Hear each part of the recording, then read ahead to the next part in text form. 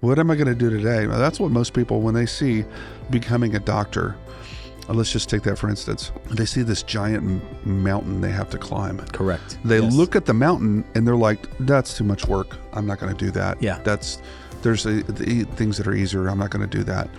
And they stop. They won't even take a step towards the mountain, let alone try to climb the mountain. That's a good point. A lot of young people, I encourage you, you only have 24 hours. You only have today. Yeah, okay? That's right. So what are you going to do today to move towards what God is pushing you for? You know, for me, every day was closer to being a doctor. Every day was closer to being where I was going to wind up being. Yeah, that's huge. And that was Great how advice. I approached each day. Perspective. I didn't look at this giant mountain that I had to climb because I knew I was going to climb it anyways. That's right. I was going to climb that mountain anyways. I wound up just taking 24 hours, what I can do today, work out, get good rest, go out the next day and hit it again. Hard. Hit it as hard as you can again. Yeah. And do that every day. And then guess what? You've already climbed the mountain. You're looking down. You're like, wow. Welcome back to another episode of Kingdom Heirs, where faith meets business, inspiring the kingdom-minded entrepreneur. In today's episode, we're going to talk about how a poor boy goes to owning 4 freestanding emergency room departments. Today, we have Dr. Daniel Wagner joining us. Thank you for being here. Sure, James. Thanks for having me. I appreciate it. It's it's always fun. You and I, whenever we get together, we like to laugh. Yeah. And so we just spent the past 5 minutes or 10 laughing. Yeah. So, but I'm glad that we were able to do at this ourselves. At ourselves. And, thank goodness. Yeah. So, so Daniel Wagner, he's quite a success story. You are quite a success story, and as an entrepreneur, I think what we'd like to know is, how did you go from your beginning, right? How you started in life, and in life, what did you think when you were a young man? What did you think your life would hold? And your journey from that moment to where you're sitting now as I'm slightly envious that you're partially retired. You do most hunting, fishing, and loving every day, according to that country song. Correct, you're kind of the epitome of that country song. But how do you go from not being a great student to medical school, passing the boards? You're in line to be 2,500 steps along the way. In the 2,500 steps along the way, you're in line at one of the largest hospitals, the largest hospital in our city, to become medical director at age 33. Yes.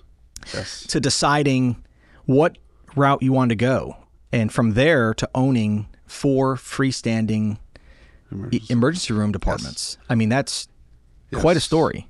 Yes. Fill us in. Well, I'll tell you, James, had I thought when I was a child that I would be where I am today, it would be just beyond what I ever had dreamed of. So from looking at Daniel's size, I just want to say this. He is the size of the most NFL football players. So did you have in your sights... Already broke your chair. Don't worry, he did buy the chair after he broke it. But trajectory, like what did you see? What did you see as a young man for your life? I had a drive in me that initially was sparked up by something that captivates a lot of people. Okay. Corpus Christi is a Navy town.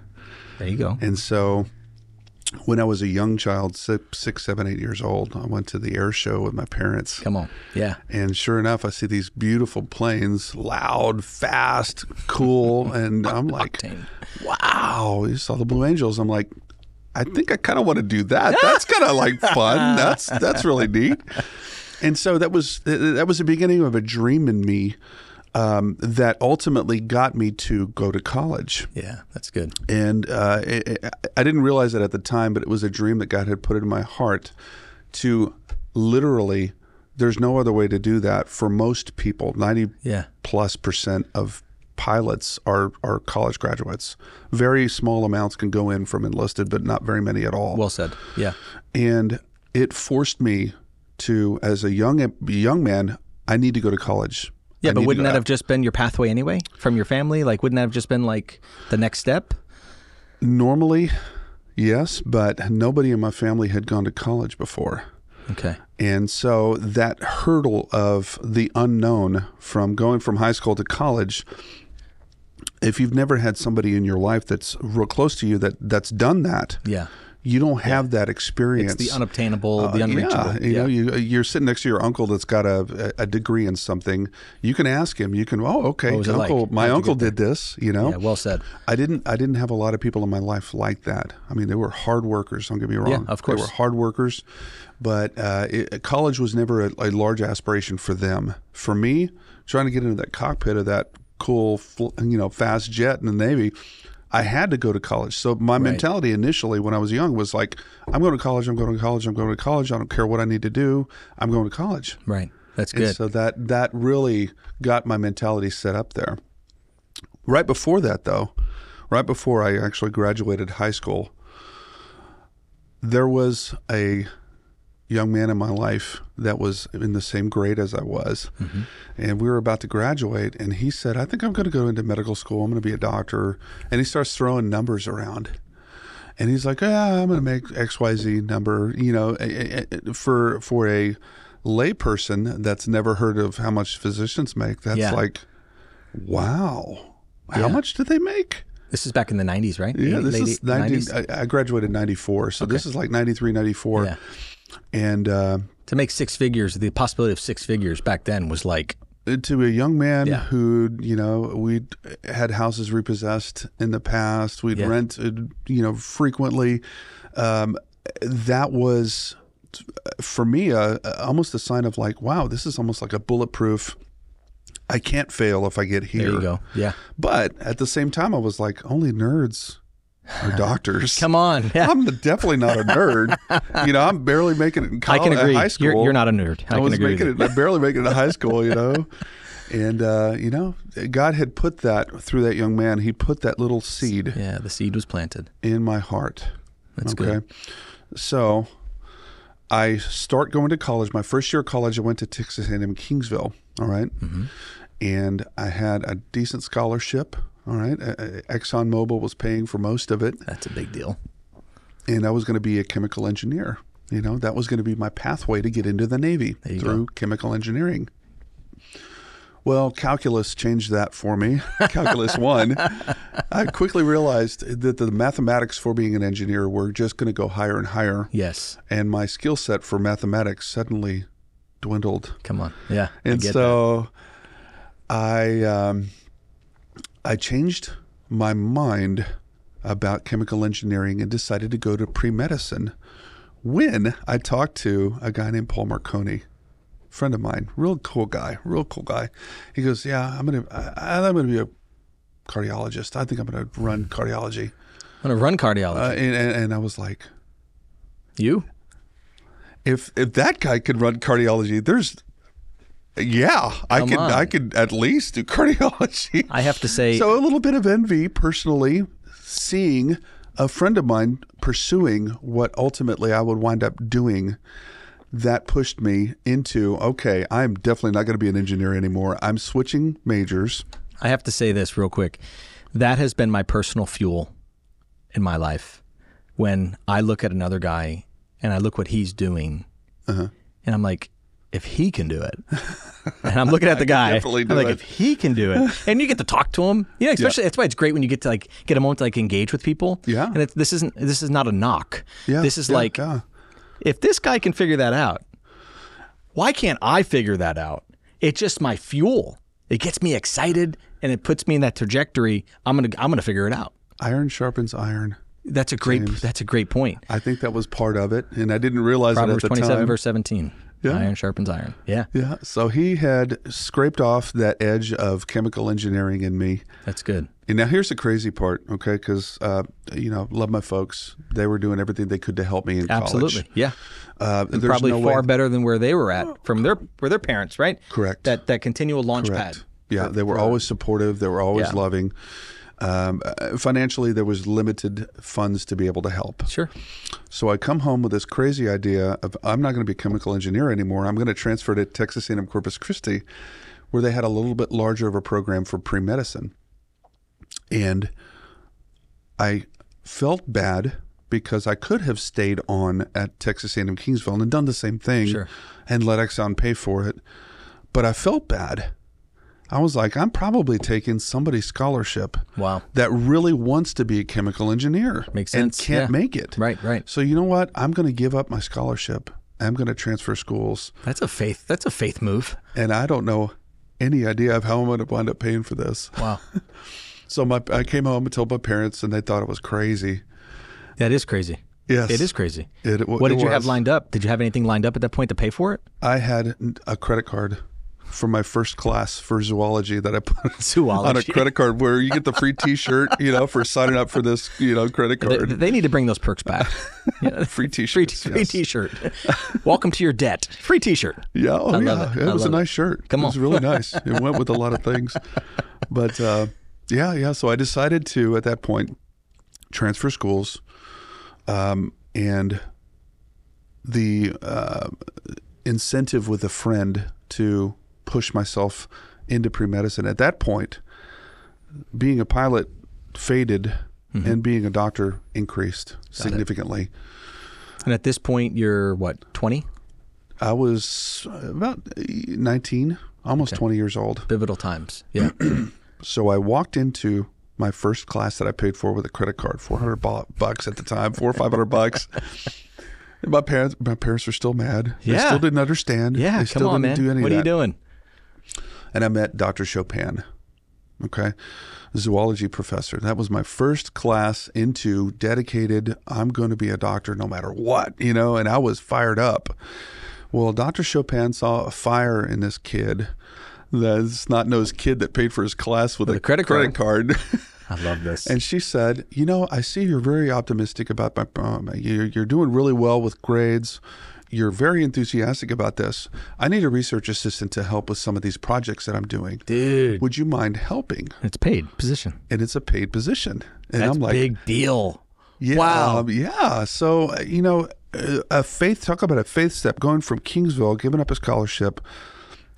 Sounds crazy. It is to crazy. Start it is crazy. One credit card, meet that one person, that one professor that paves the way for you. Wow. Ultimately, Dr. Chopin would be instrumental in me getting into medical school. I didn't know it at the time. I just knew that she was a cool teacher and that she had really awakened in me the scientist in me to pursue medicine.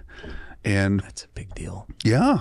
Yeah. And a way to pay for it. Pay for your class, your first class. So that first semester, ultimately picking up those tabs, went from a 3.0 to a 4.0 that next semester because I was just, at that point, the fire was lit. I was on fire and nothing was going to stop me from going to medical school at that point, at least in my mind. Yeah, of course. I didn't know how it was going to happen. I didn't know which way it was going to happen. I don't know which state, but I knew I was going to do that, become a physician as a profession. So you go from 20 years old, 19, 20 years old, making the change. A lot of students do this. They'll make they have when they're in high school, they set their trajectory and then in the middle of it and they have this like epiphany moment, like, I really want to do that. Yes. Right. But the thing that you had was you had the full ride at that point or partial ride to get you there. Was it a full ride or a partial? It paid for most of my expenses. Wow. I mean, I had to pay for my books, but that's pretty much a full ride. Yeah. At that point, you're like, no, medical. Yes. I'm going to make that detour. I'm going to go medical. And at that point, boots and all. Yes. Buckle up. We're going to make it happen. Buckle up. And I'm going to pay for it somehow. You're going to figure out a way to pay for it. We're going to figure this point out. I don't know how to do it yet, but I'm going to do it anyways. That's huge. That's such a big deal. So so at this point, you've got a walking relationship with God. Like, at this point, you're engaged. Like what? I mean, most people don't just take blind risks, right? As a young man, trying to follow Christ. Of course, I'm following Christ the whole time. You want to, Christ has given us so much, right? That to not give your 100% into something in my mentality was shortchanging Christ on his investment in me. That's good.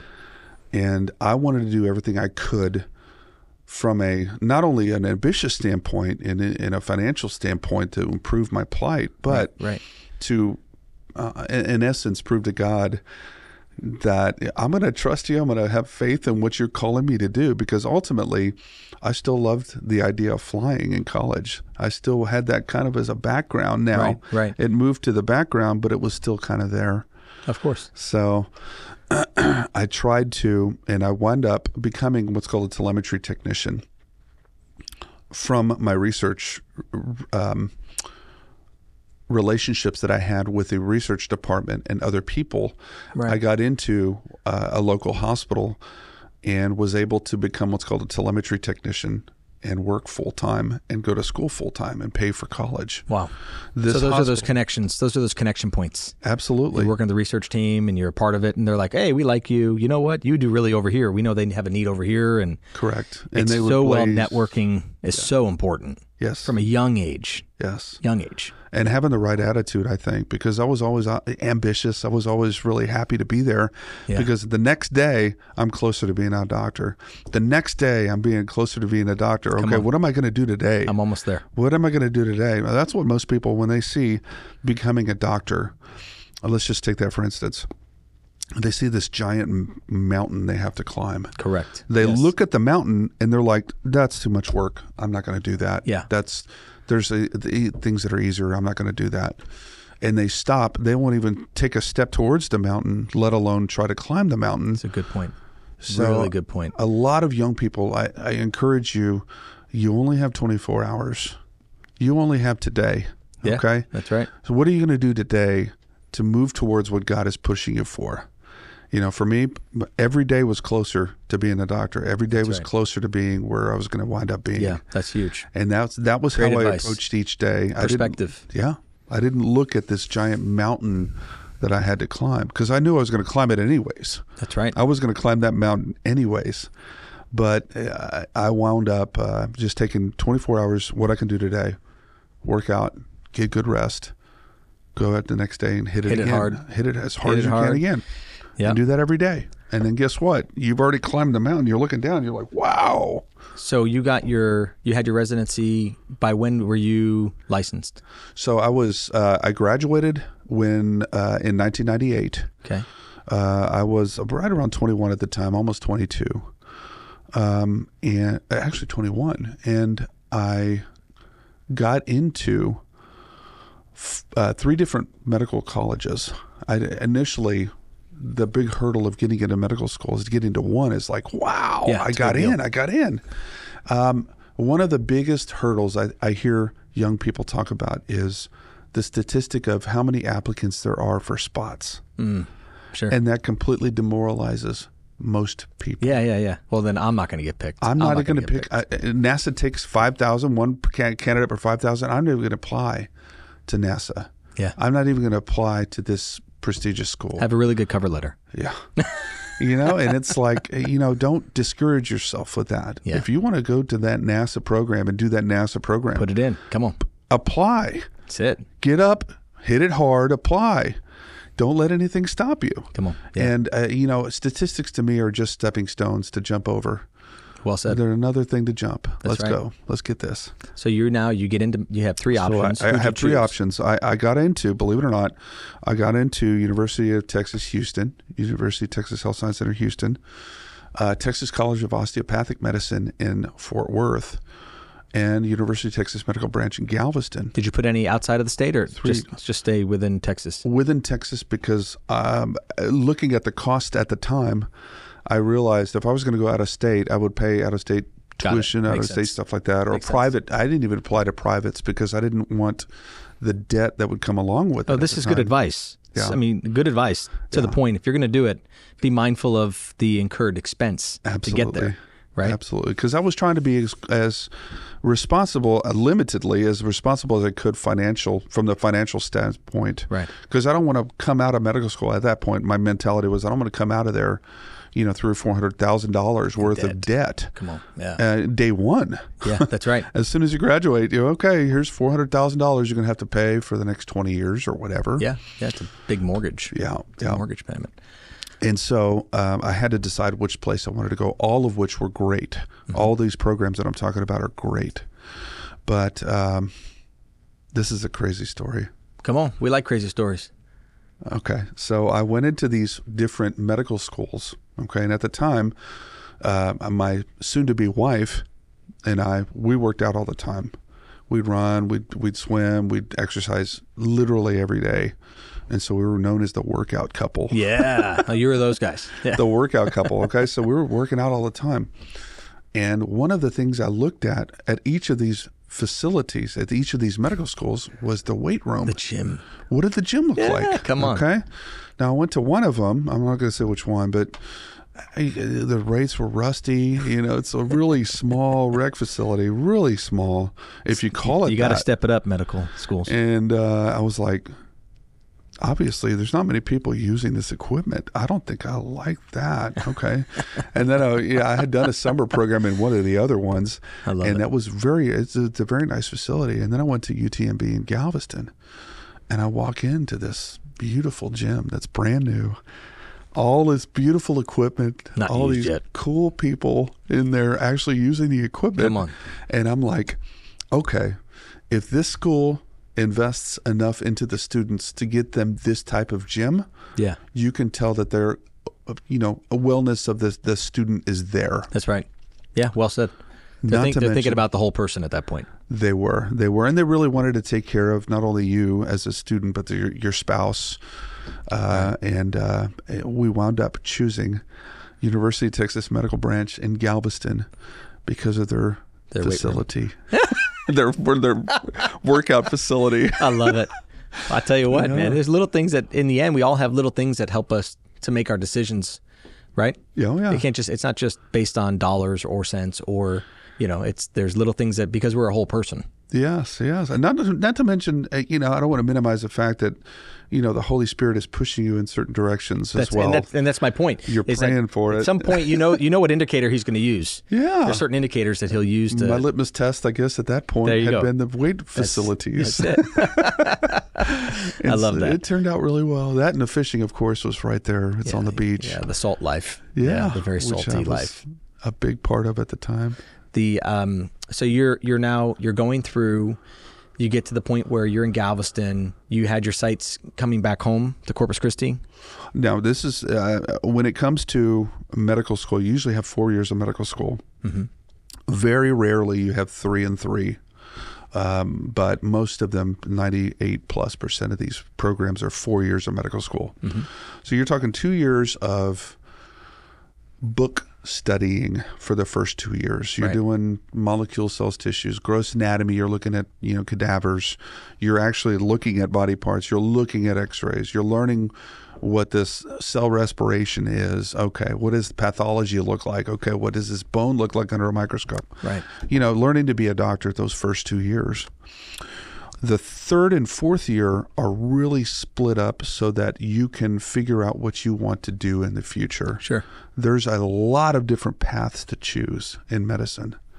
Radiology, you can work, operate on people. You can be a radiologist. You can be a pathologist and not mess with anybody. Right. Psychiatrist. I mean, you can be, there's so many different fields to choose from. In the third year, you get exposure to a lot of them. Yeah. Internal medicine, pediatrics. The crazy thing was I liked a little bit of a lot of them. Sure. But not enough for me to be like, wow, the psychiatry is really cool. It was neat. It was really neat with some of the things that we're doing, but I was like, I don't see myself being a psychiatrist.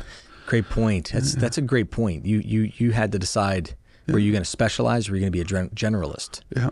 And is that what happened? Essentially what wound up happening is I didn't even look into emergency medicine because it wasn't big on my radar at the time. Mm-hmm. General surgery, anesthesia, radiology, all of these were kind of big, ophthalmology, and all of these were kind of looming. Once you decide you want to try to pursue something, you have to find a residency in it. Got it. And the more competitive, the harder it is that you have to do on these tests and be more competitive with your class.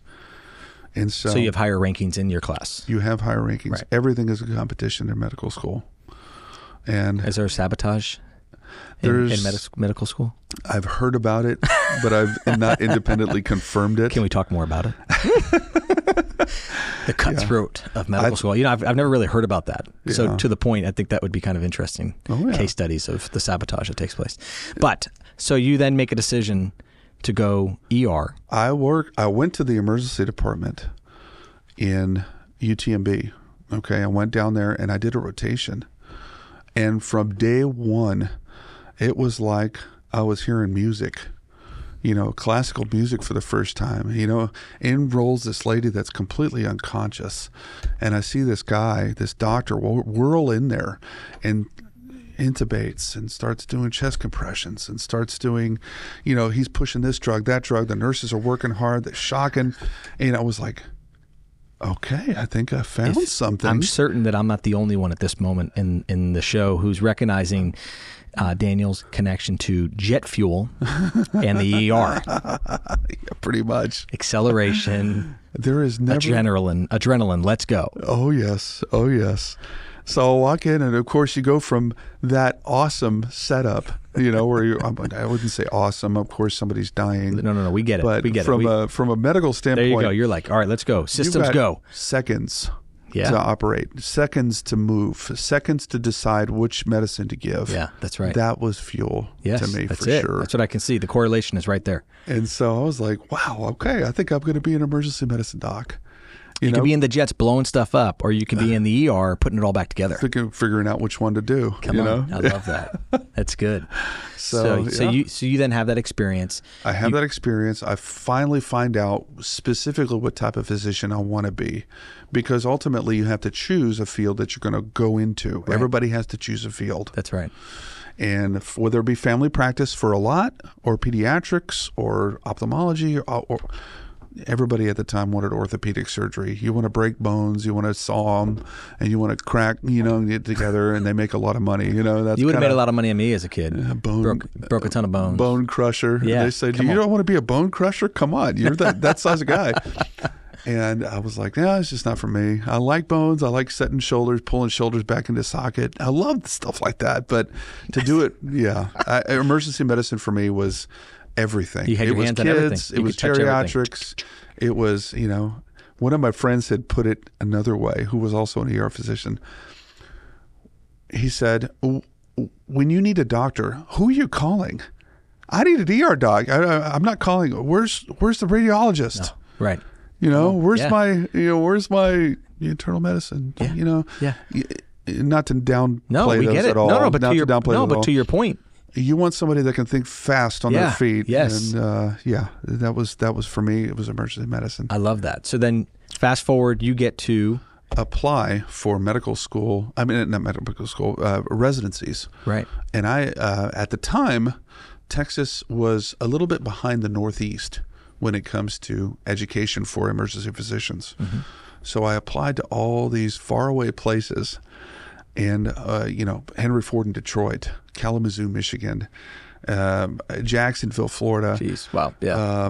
The gamut, all over the place. I'm trying to remember all the other ones. There was one in New York that had 9 feet of snow, and I was like, I can't do that. Yeah, you're not missing it. Sunny New York, or some program in New York. I think it was Saginaw. No, it wasn't Saginaw, but New York.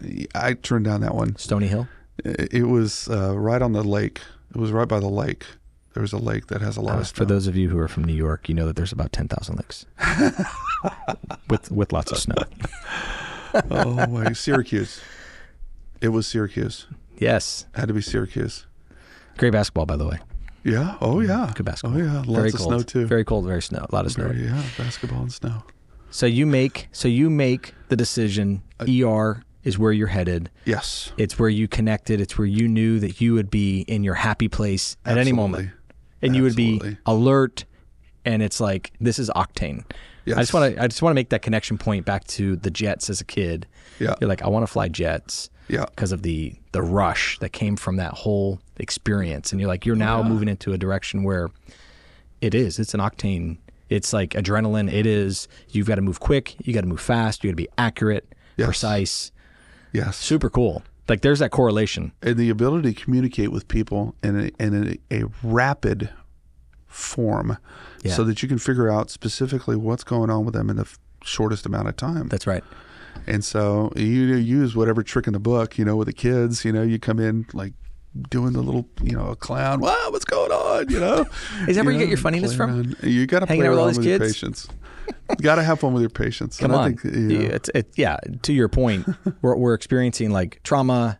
We're experiencing like something crazy. Yeah. And everything shouldn't be just stoic and morbid, right? There should be a way to somehow bring some type of sunlight back into that situation. Nobody wants to work stoic and morbid, to be honest with you. I believe it. Yeah. So the environment that you go into, you have to have some fun in as well. So well said. It's true.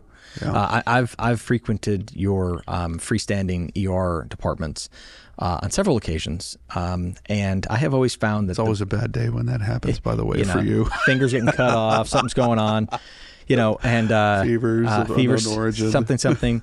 And I want to say that you have done a great job with bedside manner with your team.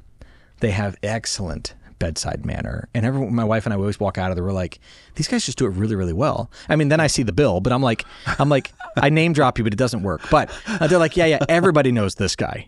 No deal for you. But the manner that these guys attend, is awesome. And so I think that is probably one of the reasons why TLC has done so well. And TLC is the name of your ERs. But what is TLC? What is that name? Is it ultimately during my early career in an emergency department, I was exposed to some teachings and some books by Robert Kiyosaki, who's big into entrepreneurship. Yes. If you've read any of his books, they're contagious. I highly recommend it, by the way. Rich Dad, Poor Dad is probably his most famous. Of course. Written in the late 80s? Late 90s. Early 90s, late early 80s? 90s. Yeah. I read it very early. I was 18 when I read it. Yeah. Very good book. It got me to, it was that epiphany moment in your mind where you're like, okay, my mind doesn't work like this. Yeah. I need to change my mind to think like this now. Change my thinking. Yeah. And that paradigm shift that you have in your mind, for me, was happening right when I was getting close to finishing residency. Yeah. And pretty much the infancy of what's called freestanding emergency departments in Texas, at least. Yeah. It had not kicked off yet. It was you guys are one of the first ones in town doing it. Yeah. The very thought process of having an emergency department that's not connected to a hospital was new at the time. Yeah, it was. There was a few people in Dallas doing it, and I vividly remember praying about it because I saw these guys and I saw how successful they were. Yeah. And then I saw some other physicians that weren't as successful from that standpoint. Yeah. And from an entrepreneurship, seeing that was another Marconi moment for me. Right. The fuel on the fire. Oh, that's what I want to do. Like, why not? And so I named the prayer. I said, Lord, I want to be a freestanding ER owner. I don't want to be an employee. I want to be an owner. What year was this? 2005. So this is right when I was about to finish residency. Wow. Okay. So So that's kind of a big statement. You hadn't even like actively served yet, full-time capacity in any of the hospitals other than a residency. Other than residency and doing some moonlighting, which good. I did. I moonlit. I knew what I was getting into. Yeah. And it was exciting. It was fun. But I knew that ultimately inside, if I didn't scratch the entrepreneurial side of it, yeah, that's right, I would be feeling left out. I felt well said. Like I would not have been able to reach where I wanted to reach. Yeah, no, there's a lot of guys and gals that have that thought process a lot. Yeah. They're like, oh, what if I could have, I would have, I should have. They have these. Want that. I don't want those regrets. Right, because then it's linked to regret. Yes. And then the question is, well, you were a young guy when you got in. We had a previous episode. We had my daughter who was 17 when she got into business. We've had previous people, but I'm an old guy. I'm an old lady. I've already served. I've already put my time in, but did I miss my moment? I think the question is, at what time can you get into entrepreneurship? Well, you can look at other people's examples. And then oftentimes what I do is, for me, it wasn't so much a regret of not doing it. Didn't you have to go put 20 years in first before you can launch into your own thing? That's initially. Right? Initially, though, it was the same thought process inhibiting me going into business that had inhibited me from trying to go to medical school. There you go. This is good. Trying to go to college. It was the same barrier that I saw. And I'm like, I've seen this before. I'm going to jump that barrier. There's no barrier. That's not a barrier. That's a perceived barrier. I'm going over that. Perceived. That's right. Because I've already jumped over those other two hoops in the past. Well said. Confidence begets confidence. Success begets success. Yes. It's just, you set the goal, you hit the goal. Well, that's success, whatever the goal was. It's building success upon success. Right. Yes. Yeah. Well done. Absolutely. So you spend your time. You spend your time at, was it? Which hospital did you join here in Corpus Christi? There's two large hospital facilities. I was the one with the trauma facility. Okay. I don't know if you can say the name or. Yeah, it's fine. Yeah. Yeah. I was part of the Christus Spawn health systems. Christus Spawn. That's a large network. That's a big group. Yes. Yeah. So I worked at Shoreline. I worked at Spawn South predominantly, and I worked at Spawn Memorial when it was open. Right. And I had the experience to work with multiple teams, multiple physicians, multiple nursing staff. Absolutely. And I was able to, for one aspect of my career, experience different environments of care in the same city, which I'm grateful for, because I was able to meet a lot of people that would wind up helping me achieve my goals in the future. Yeah, you're very well networked. So yeah, your circle's pretty big, which is huge. To that point, it's because you've kind of put yourself out there as you're very approachable, you're friendly, you're personable, right? Most people have no idea that you're a doctor, right?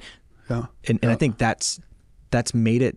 Quite frankly, in my opinion, is that you're very pleasant to be with, in the sense that you get around some educated people, highly educated people. Yes. And it's very stuffy. You took the words out of my mouth. It's very stuffy. Absolutely. And I've been they around a lot of them. And they know more than me, and I know that, and they definitely know that, and they flex that. Yeah. And it's kind of like very off-putting. It is very off-putting. It is. It's just good to me. That immediately puts me into what insignificance in their life are they trying to compensate for? Well said. It's so true, right? And so I think that to be that kingdom mindset of, look, every opportunity I have, I just want to share Jesus with people through love. Absolutely. Through kindness, through acceptance. And even as we become more successful, and again, success is based on your own standard of what you deem success, right? Correct. At that point, it's like, you know what? Let's talk about it. You know, even you being here today, just to share your story with us and with the listeners, is like, no, it's an open book. Anybody can really have this success. If they desire this, they can achieve it. But great point. You don't look at it as the mountaintop. Yeah. That's where you're getting to. Just look at it as step 1, step 2, day by day. We all have 24 hours to work with. That's it. It's not like, I get a couple extra hours to do this and become a doctor and look down on people. So true. I don't, we all have 24 hours to work with. We all have 24 hours. And what do we choose to do with it is really the key question. Looking at how you've transitioned in your career early on. I love that you said this early on. You saw what was beginning to become something. You're like, you know what? I mean, I really don't have to put 20 years in with this system or with this group. I don't have to have my first retirement to go do my second thing I really want to do. Why don't I just set my sights on that? Work through the channels that I have to get to the point where I'm ready. This fledgling career path or entrepreneurship path wasn't there for most people. Most people would have said, dude, just get the medical director role and camp, make huge amounts of money and just be an employee. Yeah. Why not? Why not? That's the safe bet. That's the safe route, and you'll make lots of money. Yeah. Right? I mean, it's like, right? Yeah. I mean, so why would you take the risk of taking on a business and debt and overhead and da-da-da-da? Why would you take that risk versus just camping with the sure bet? They might not show up. I may fail. I may lose all the money I just put into this business. So true, man. I don't know. These are all the little nagging thoughts I had in my mind. Of course. Yeah, we all do. When I was praying about this. Honestly, I prayed about this big time, because what wound up happening is to start TLC meant that I had to jump ship from where I was comfortable, making good money, where I had known all the nursing staff, known all the workers, known all the all the people that make these facilities great. The systems were good. Yeah, I knew how to work within those systems. Yeah, and it was comfortable. Right, and it was easier.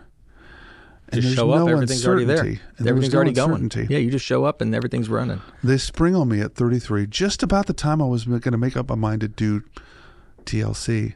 They spring on me. We want you to be the medical director for this facility.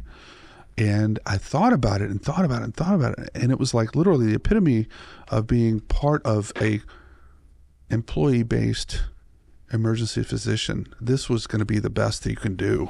Yeah. Administrative standpoint, this is moving up the chain. At what age? 33. Oh my goodness. And that's to be a part huge of a deal. large facility. And it was big. I mean, because I really struggled with that one because I didn't know whether or not God had called me to do TLC or not at the time. Said. I was really back and forth because it's a knot of confidence and let's be straight with it, an ego boost at 33 to be a medical director Dude, for that's what I'm saying. It's a big major deal. facility. Absolutely. And it was very tempting, very tempting. So for 3 days, I couldn't sleep. I could not sleep on that decision specifically for 3 days. And I said, Lord, you're going to have to give me something. You're going to have to show me something because I don't know whether or not you want me to do this. Yeah. This may be where you're pointing me. Sure. I don't know. Right. And I go to, of all places, Feeding of the 5,000, where Jesus looks at Philip. And in my mind, I had been looking at the cost of starting a facility. Of course. Yeah. Big bucks. Expensive. Big bucks. Scary. Dangerous. Oh my gosh. Risky I could business. lose all of the money that nobody shows up. I'm out. I go flat on my face. Yeah. All of no these. No customers for you. Yeah. I'm thinking of all the things that could go wrong. Yeah. And then I hear Jesus say to Philip, feed him. You feed him. It's going to take 6 months of a man's wages to get everybody a bite. Yeah. Which meant, I was walking Philip's steps at that point. It's going to be so much money. I can't even feed all of these people, let alone, how are you going to meet this need? I don't know. Yeah. God was showing me, you walk out in faith, you take what you've got, I'm going to bless you. Come on.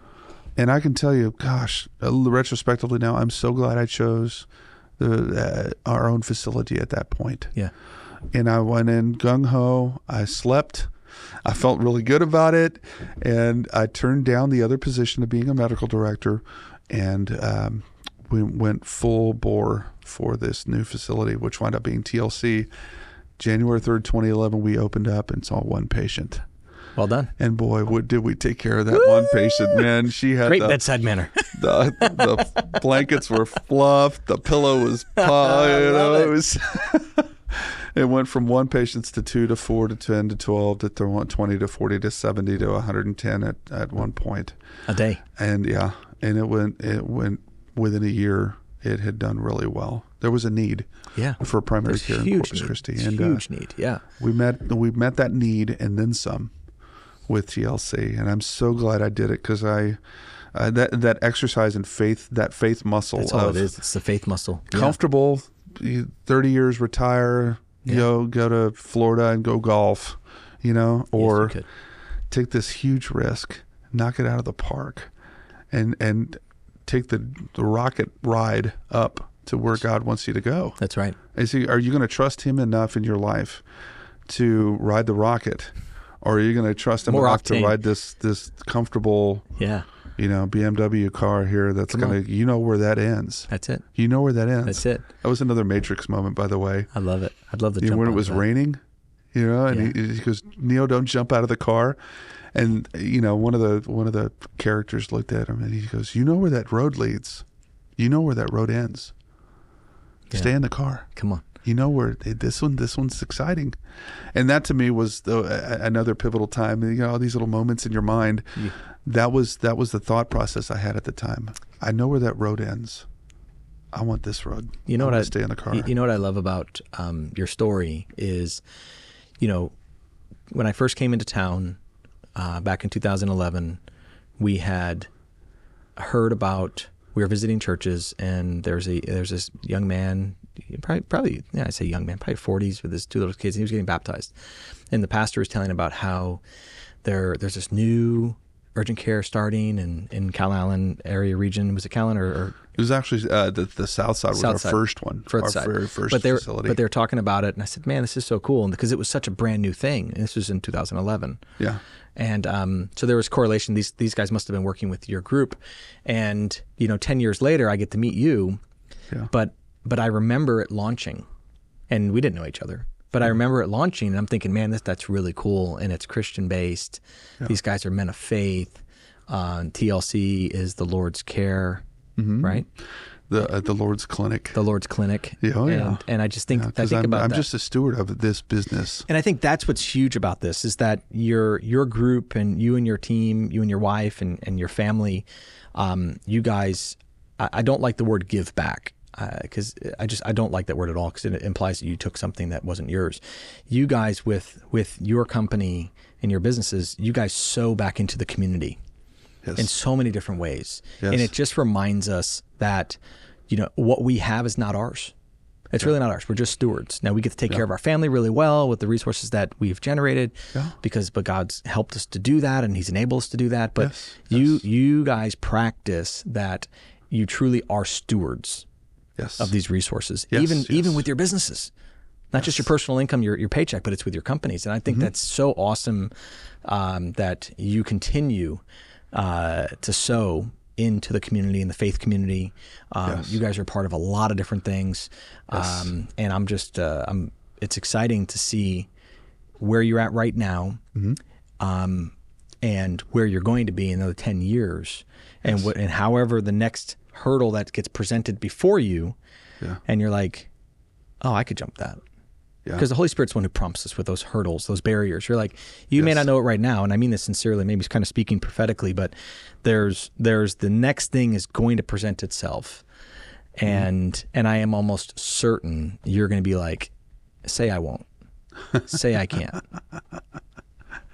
Right? Yeah, and that's kind of your story. absolutely. It's kind of your story. Absolutely. Man, it's always taking those perceived, periods of, you can't do that. You're not supposed to do that. That's not for you to do. That's not for you to do. That's the other guy. Yeah. That to me is complete opposite fuel.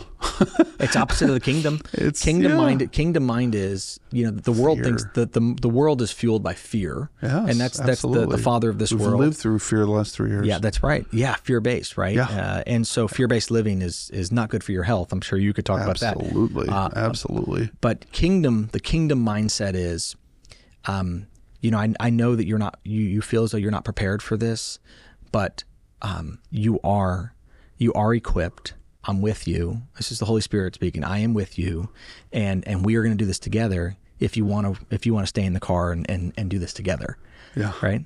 Yes. Or you can get out and just turn around and always wonder what it would have been like. You know where that road ends. Yeah, that's it. Yeah. So it's so much better for us, as we wrap up and we just take a minute to kind of reflect on this. It's so much better for us to get in the car with the Holy Spirit and say, look, let's go together. Let's get on, like you said, get on the rocket, right? Let's ride this thing vertical. Yeah, faith is the substance of things that are not seen. Yeah, so well said. Okay, so He's asking you to do things that are not seen right now. But they exist. But they exist in the heavenly realm. That's right. And we speak them. I spoke that So back true. in 2005. I love that. Yeah. And I was reminded of that, a couple of days ago. Just thinking about, I was praying for that way before. Where before? You got to pray about it. You absolutely got to pray about it. And walk it out. Speak it. Speak it out. Speak it into existence. It's a great point. Yeah. You confess it with your mouth. Yes. And then you believe it. Now, at that point, you start confessing it with your mouth. You believe it here. Yeah. It takes root here. Like, you know what? I really can do that. But now if it stops there, it can't stop there. Then it actually literally has to do intangible steps. Make the phone call, start Call the that next person thing. Yeah, that's right. That's in your life for That's some it. reason that you didn't know about. Now you know why that person's in your life. That's it. Okay, That's not to use that person. No, but you engage to with them. utilize that relationship That's it. to further the kingdom of God. I love that, man. Yes. That's what's so cool about all of this. I'm a builder. My background is home remodeling, handyman, to the point of now. One day I think about it's like, man, I want to build a house. This is when I was just starting. I'd love to build a house, or I'd love to. Man, look at that. Man, I'd love to build that shopping center. Yeah. Man, but I was just this lowly guy, just fixing people's houses so I could feed my family. Yeah. And to that point, but God set that in my mind. But why not? But why not? Why can't you build that house? Why can't I do that? What's stopping you? What's stopping me? Yeah. And the only thing that's stopping me is me. Yes. And I think that's the whole premise here, is that we stop ourselves. We prevent ourselves. If we have a living, walking relationship, tangible relationship with the living God, nothing really can stop us from moving and advancing in life. Correct. Thank you, brother. I appreciate you being here. Thanks for taking time to to sit down and share your story? Oh, James, yeah. Real quick, let me just, what I'm trying to do now is give that same entrepreneurial fire to the next generation with football teams. Generational. And I want them to see the hurdles for what they are. They're self-imposed. You jump them. Get up, do what God has called you to do. Be the man in your family, in your life, and in this community, because ultimately we need people that are following Christ. That's it. Succeeding in our community. Well said. That's my new mission. Is this with the organization? Multiple. Yeah. Multiple different organizations. Child Evangelism Fellowship. Okay. I'm working with Fellowship of Christian Athletes. Yes. I'm independently talking through my business, my influence with business. Yes, this is how it works. I buy high school students breakfast. Okay, that's my entry into. Isn't this great? Tacos. Coach, let me buy your players tacos before the game. It's so simple, but it's Talk huge. for 5 or 10 minutes, impactful. And then we'll go from there. Isn't that awesome? And I pour what I can pour into these young men before they see these obstacles and start saying, "No, I can't do that. I can't do that. I can't do that." No, you can. You can do that. We need you to do that. I love Corpus Christi needs you to do that. This is awesome. Yeah. So, using the influence that we have, they're the influence that we have in the community as business owners, as business leaders, as community leaders, opens the door wide up. As successful entrepreneurs, it opens the door wide open for the advancement of the good news. Yes. And we can reach people with that success that we've gained. Yes. And I'm talking about the people here. Yeah, you might live in a different state. I mean, this is national, international. But the point is that the principles are true for all of us. Yes. Use whatever platform we have to advance the good news, the message that God loves us, He sees us, and He wants you to excel, to grow in faith, to know Him. Yes, I love it, man. Absolutely. Again, thank you again, everybody. Thanks for taking a minute to listen and to watch online. If you liked what you heard today, please go ahead and subscribe, and ring that bell. I would encourage you to please share this with your friends and your family. This is a nice behind the scenes look at how someone goes from I'd say maybe a poverty mindset to definitely not there anymore. Oh my goodness. And the wealth and the connections that have been made and how things continue to grow from that decision that he would trust God and see that barrier as fuel to get him to the next place. I think it's very encouraging for me to hear this. So thank you again, guys. We appreciate you. God bless you.